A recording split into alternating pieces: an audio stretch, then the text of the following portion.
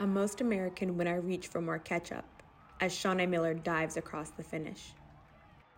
I'm blackest when Allison Felix collapses on the track, knees up, concealing her last name and the letters USA blistering her chest.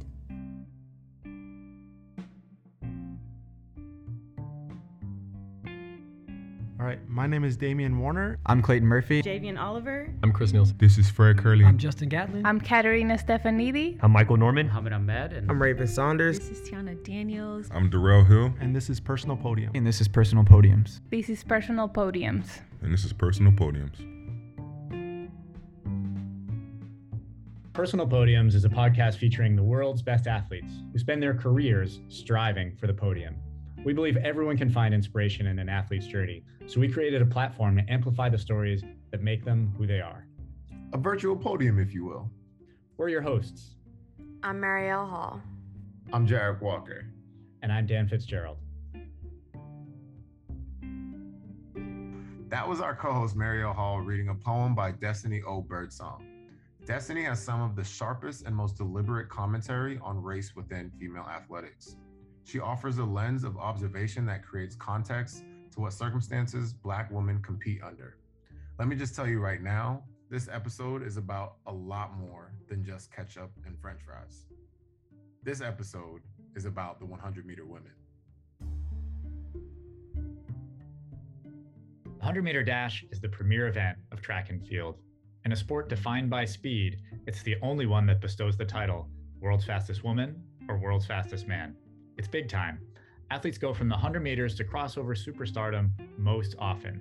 You know the names, athletes who dazzled on the track and blazed into popular culture from the 80s through the 2000s. FloJo, Florence Griffith Joyner, whose style and speed captivated the nation and whose records still stand. Carl Lewis, who dominated the long jump, the 100 and the 200 for more than a decade. And Usain Bolt, who smashed the 100-meter and 200-meter world records and made track and field look like a star-studded global party in the process. There was a lot of noise in the women's 100 meters this year with Sha'Carri in the trials and the Jamaican sweep of the Olympics led by the legends Elaine Thompson-Herah and Shelly-Ann Fraser-Price. Representing the United States in Tokyo, our top two women in the 100 meters were Tiana Daniels and Javian Oliver. Their careers overlap a lot, as one might imagine, and you'll also notice in our conversations that the level of support they have and their cultivation of mental strength also align. When it comes to results, they are close. At the 2018 Indoor National Championships, they were first and third in the 60 meters, with Javian 0.2 of a second and two athletes ahead of Tiana. At the 2019 Outdoor Nationals, Tiana was on top of the podium this time as the 100-meter champion. At the 2020 Olympic trials, the battle came down to 4/100ths of a second. Javian was second and Tiana Daniels third. In Tokyo, in the 100-meter final, Tiana placed seventh. In the women's 4x100 meters, Javian ran leadoff, handing the baton to Tiana. The duo set the stage for Team USA to earn the silver medal. At the 2021 Prefontaine Classic, they both broke the 11-second barrier, with TD hitting 10.83 and Javian 10.96. The first voice we're going to hear is Linda Latson, an educator and entrepreneur, founder and principal of Kids College Primary School in Orlando. She's also Tiana Daniels' mom. Yeah, but she told you the story how she started. I didn't. No. So I was a track runner myself in high school, and I didn't get the support that I've tried to give her over the years. So when she was 8 years old, she was outside running, with the kids, with boys more so, just regular kids. And so she was running with boys with flip-flops on. And she was beating them.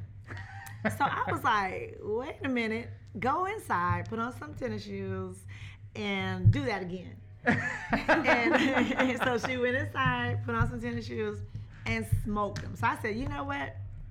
You got to be on someone's track team. That's where it kind of all started when she was 8 years old. Well, she didn't tell me that story, but she cited 8 years old. Yeah, so that was, thank God you came in. Yeah, that's the way it was. And yeah, so she's been running ever since, you know, nonstop, literally.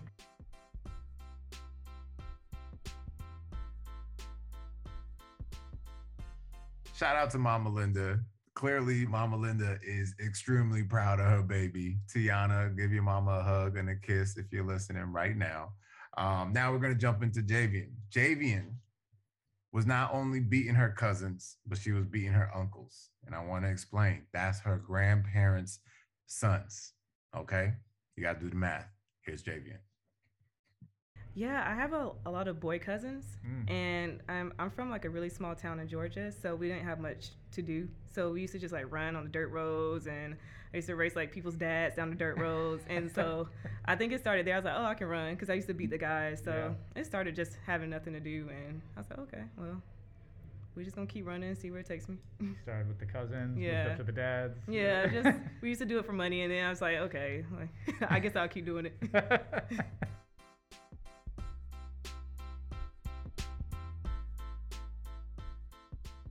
We all know it takes a supreme level of talent to rise in the 100 meters, whether it's high school, college, never mind the pros. The supreme physicality is a given. And both of these ladies agree that it's the same piece that has allowed them to rise. It's their mental game. I know I have the talent. Like, the talent is definitely there. But I would say my mental, I'm like I said, I'm still learning, but I really had to master how to control my thoughts and how to control that good and bad energy. Because now my thought process with everything is I'm going to take the good and the bad with the same type of mentality. I'm not going to give too much energy into the good, because if that only lasts for a little while. Right. And I'm not going to give too much energy to the bad, because that's only going to last a little while too. So, if I just go in it with, gratitude with both, I can, I'll be okay at the end of the day. So I feel like mentally, my mental state right now is what I'm trying to master, and what is gotten me to this level. So, yeah. Cool. And you said you do yoga as well? Yeah. How do you incorporate yoga into your practice? Well, I've been practicing yoga since high school, really, if I'm being honest. Oh, cool. But I actually started to get serious this year, because I was really nervous to get my certification, because I'm like, oh, this is just a hobby. Like, I don't need to get a certification. But I'm so happy that I did it, because the women that I met, the men and women that I met throughout that process, and my teachers, they definitely helped me with my confidence, and I feel like that definitely reflected on the track and in my personal life too. Being more confident in what I say, like I said, the breath work that I got introduced with that when I started my training, that and it, so I would definitely say, even with, yoga is also a physical thing too. Stretching and being flexible and just even understanding how my body feels. Like, I'm so in tune with my body now. Like, I know when something's like really, really wrong, and like how to identify it. And I can like communicate that with my medical person, and he like, okay, I see that too. So I'll say yoga has definitely like amplified my experience now as a professional athlete. How do you stay positive and optimistic and forward-looking as an athlete? It's just circling back to the gratitude part. Just being appreciative of everything that I do have, and not putting too much energy into what I don't have. I mean, I can say that I don't have a lot that some of the other elite women athletes have, but I'm so grateful and thankful for the things that I have accomplished and what I can accomplish. So I would say that, just looking forward to the future and appreciating the present. The biggest thing for me that I was working on was my mental. And it's a mindset that I never really adopted until this year. I never thought, I know physically I was ready, but you never think about how important your mind is during those times. So I just know going into this meet and going to the 4x1, I had to think. I had to be smart. I couldn't just, go out there and not do anything or just like go through the motions. I have to think. I think about my form. I think about how I want to come out the blocks. So I know just like talking with my coach, we always discuss I need to think. I'm one of those runners he had to like repeat, like think about what you're doing, think about what you want to do instead of just going. Mm-hmm. So going into the Olympics, really going into this entire season, I tapped into my mental health and make sure I was good before practice, and then making sure my mind during practice was turned on. I'm glad more people are talking about it, especially like in the Black community. I know it's not really talked about, and it just, I feel like currently is more acceptable to talk about, especially like being from the South, growing up like near churches. I feel like mental health was always like a pray about it type of thing, but it's a real thing, and I think I'm glad more people are talking about it, because I think a lot of people were kind of ashamed to talk about like being depressed or anxiety. And I'm glad, because I didn't know a lot, like especially a lot of track athletes, I didn't know a lot of us were dealing with that type of thing, or like the pressure in track meets. I thought, you know what I mean, people don't talk about it, so you don't know who to like reach out to or who to compare yourself to. But I'm so glad people are talking about it, because it just brings some ease. It gives people more resources. I feel like resources are more available. More people are offering resources. What tips or tricks do you have to keep that mental game sharp? You know, is there something that you adopted? Anything that helps you stay centered and execute that part? Yeah, so after practice, I completely decompress. I don't want to talk about track. I don't want to think about track. I don't want anybody calling me about track. It's just because I need that time for myself. Yeah. And I learned when I took care of myself at home. When I woke up in the morning, I didn't feel exhausted or like felt like I didn't want to go to practice, and I feel like running. So that's one of the biggest things I adopted. I had to learn to decompress and not take things I did at practice. Say if I didn't have a good day, it was just not a good day at the track. Once I got in the car and left, that bad day was in the back of my mind. Didn't think about it, and then try again the next day. Yeah, that job, the 4x1 leadoff job, seems like by far the most stressful of all the relay jobs, because you have to start in blocks with a baton.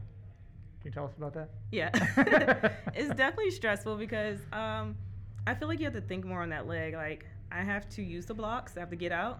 I have to make sure when I get out the blocks, the baton's in my hand, and not just because I hold it like with a couple fingers until I'm ready to get up and go. Then when you're starting, you're like, okay, here I go, but you got to be on the left, one side of the track, one or the other. I forgot. Right. And it's just like, I was like, dang, this is a lot of thinking, but I mean, it is what it is. It's a hard leg, and then had to make sure I wanted to make a stagger. So I was like, let me at least get somebody so my teammates ain't got to worry about it.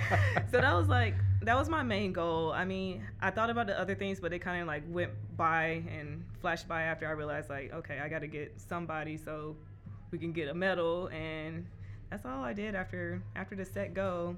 It kind of went blank. What race are you most proud of? Oof.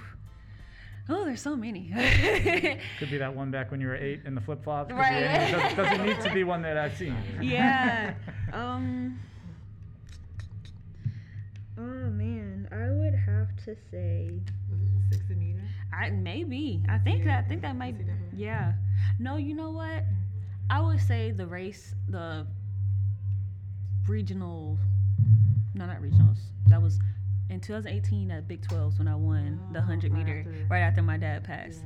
I would say that was probably like one of, because I didn't train. Like I was so mentally and physically out of it. Like, but I still went to Big 12s and tried to perform as best I could for my team. And I ended up winning the 100 and getting 10 points for everybody. So I was like really happy about that, because I was like, all right, like I can still do this. Like I'm not just, this situation isn't gonna make me, you know, like losing my dad isn't the end of my journey. And I ended up running 11:11 too, so that was a good thing. Yeah, so yeah, I think that one was 2018 Big 12s, yeah, and 100.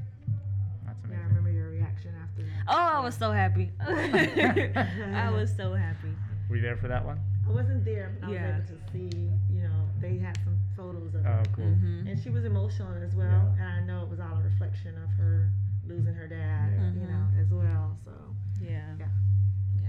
But I was there for the 60 meter in Birmingham, Birmingham, and she had taken down the Junior The record. junior record, right? It was up for like how many years? 20-some years. Oh no, at Texas, yes, it was up Texas, for Texas. the Tex. I beat the Texas record and I beat the American junior record Right, yeah. at the time. Yeah.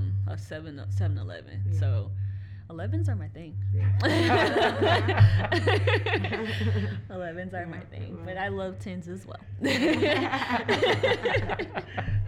Okay. Now we're into the 10 bracket. What individual performance are you most proud of? Honestly, probably my final at trials.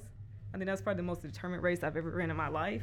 Like, I was going for it. That's the most proud because I know going into that meet, my body felt like crap. And then I had to like try to mentally lock in, not to focus on that type of thing because I'm pretty sure everyone else's body felt like crap. Right. So that was my most proud because sometimes I get down with injuries or things that are really bothering me and focus on that. But I had a totally different goal that day, so I'm really proud of that performance. Yeah.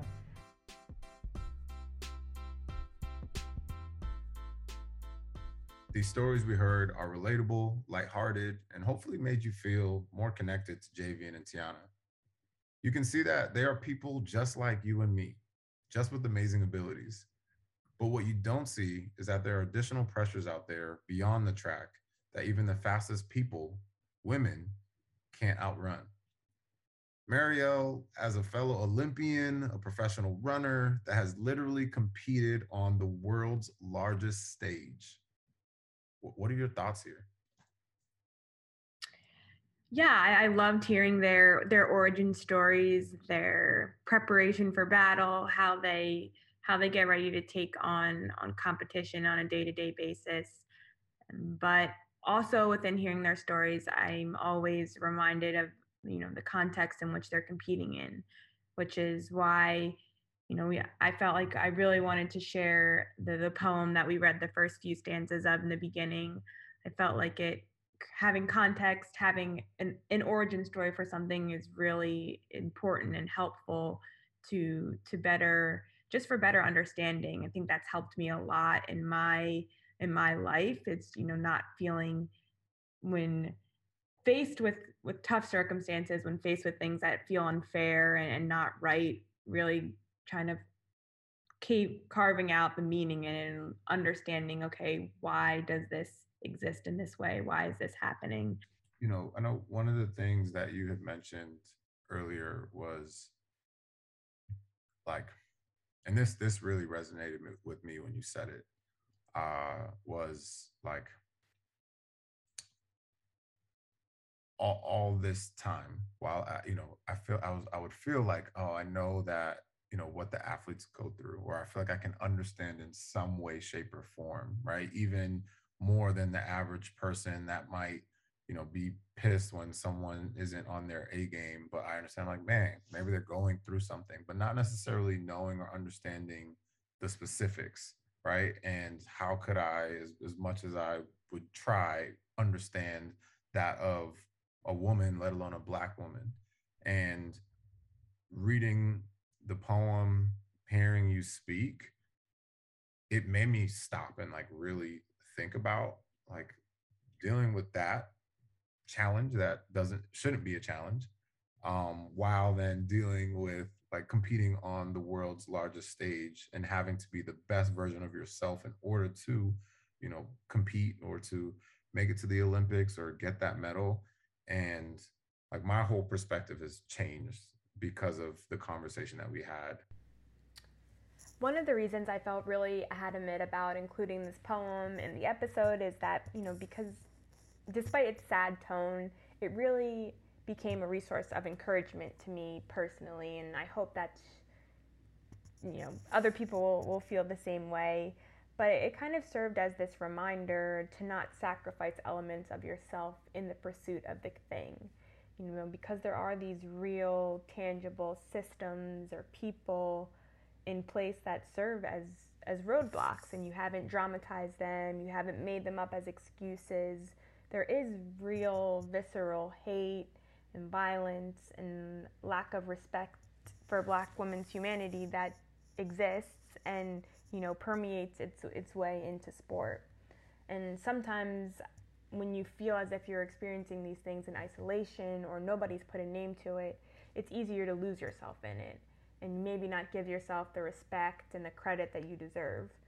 And so it's nice to have that reminder in this work that instead of changing yourself to fit the space, bring all of yourself. And I just really love that this work, challenges you. It challenges you to view athletics and Black women within context, not just in isolation, to really understand what people and things and kind of like the history of where we are, how that all plays into the performances we see on the track. And, it validates the challenge, not just the physical challenge of, can I get to the line first, but the mental challenge that can create a physical toll on people. And I just think it's a really incredible piece of writing. Every time I read it, I think you all feel the same way, we find something new. And that's just a really cool part of the poetry, is you can sit with it a little longer.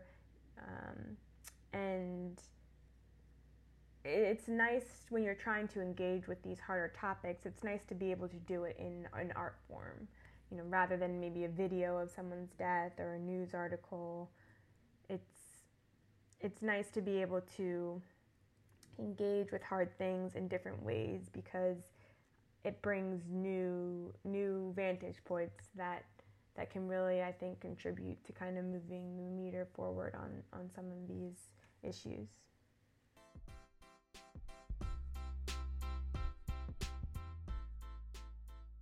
Now we're going to hear the poem, The 400-Meter Heat, by Destiny O. Birdsong in its entirety, as read by Mariel Hall. Immediately following the poem, you're going to hear live race sound from the 2021 Prefontaine Classic, where the Jamaican contingent of Elaine Thompson-Herah, Shelly-Ann Fraser-Price, and Sharika Jackson squared off against the top Americans, including Tiana Daniels, Javian Oliver, and Sha'Carri Richardson. And now, Mariel Hall. I'm most American when I reach for more ketchup, as Shaunae Miller dives across the finish. I'm blackest when Allyson Felix collapses on the track, knees up, concealing her last name and the letters USA blistering her chest. I'm saddest whenever two Black women are competing, because I never know who to root for. And I'm arrogant enough to believe my split loyalty fails them, which makes me more American again. This is how it feels to be a problem, hoping that when a country's cameras are trained on your back and you offer the fruited plain of your body, it's somehow enough to quench the parched lands where all the mothers keep dying. Each ghost a breath song trilling in your blood, and perhaps one day, grand mal convulsions. Petechia, like pomegranate seeds jeweling your face. Every race is a transubstantiation of flesh, just not to gold or bronze or mythical filigree, but to the fleeting nameless moment when a foot finds the chalk line drawn by someone else. Maybe #magic, or a single unfortunate tremor that means nothing until you're dead. Who knows what metals the gods use to forge victory, which is neither sympathy, nor love, nor more sacred than the footfall, its indiscernible blip magnified for millions of eyes that only blink when we're winning, which you too probably missed, although later, in the dash cam footage, you'll swear to me you saw it.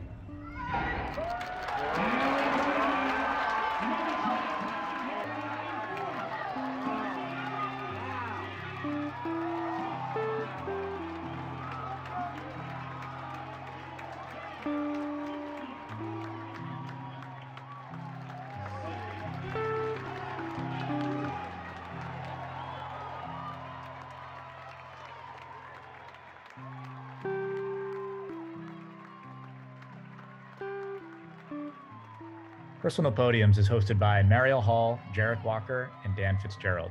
Our show is edited by Naya Keenan. The poem featured in today's show is called The 400-Meter Heat by Destiny O. Birdsong. It is from her debut collection of poems entitled Negotiations, published by Tin House Books. Music by Blue Dot Sessions. Special thanks to Nike Running for access to Javian and Tiana.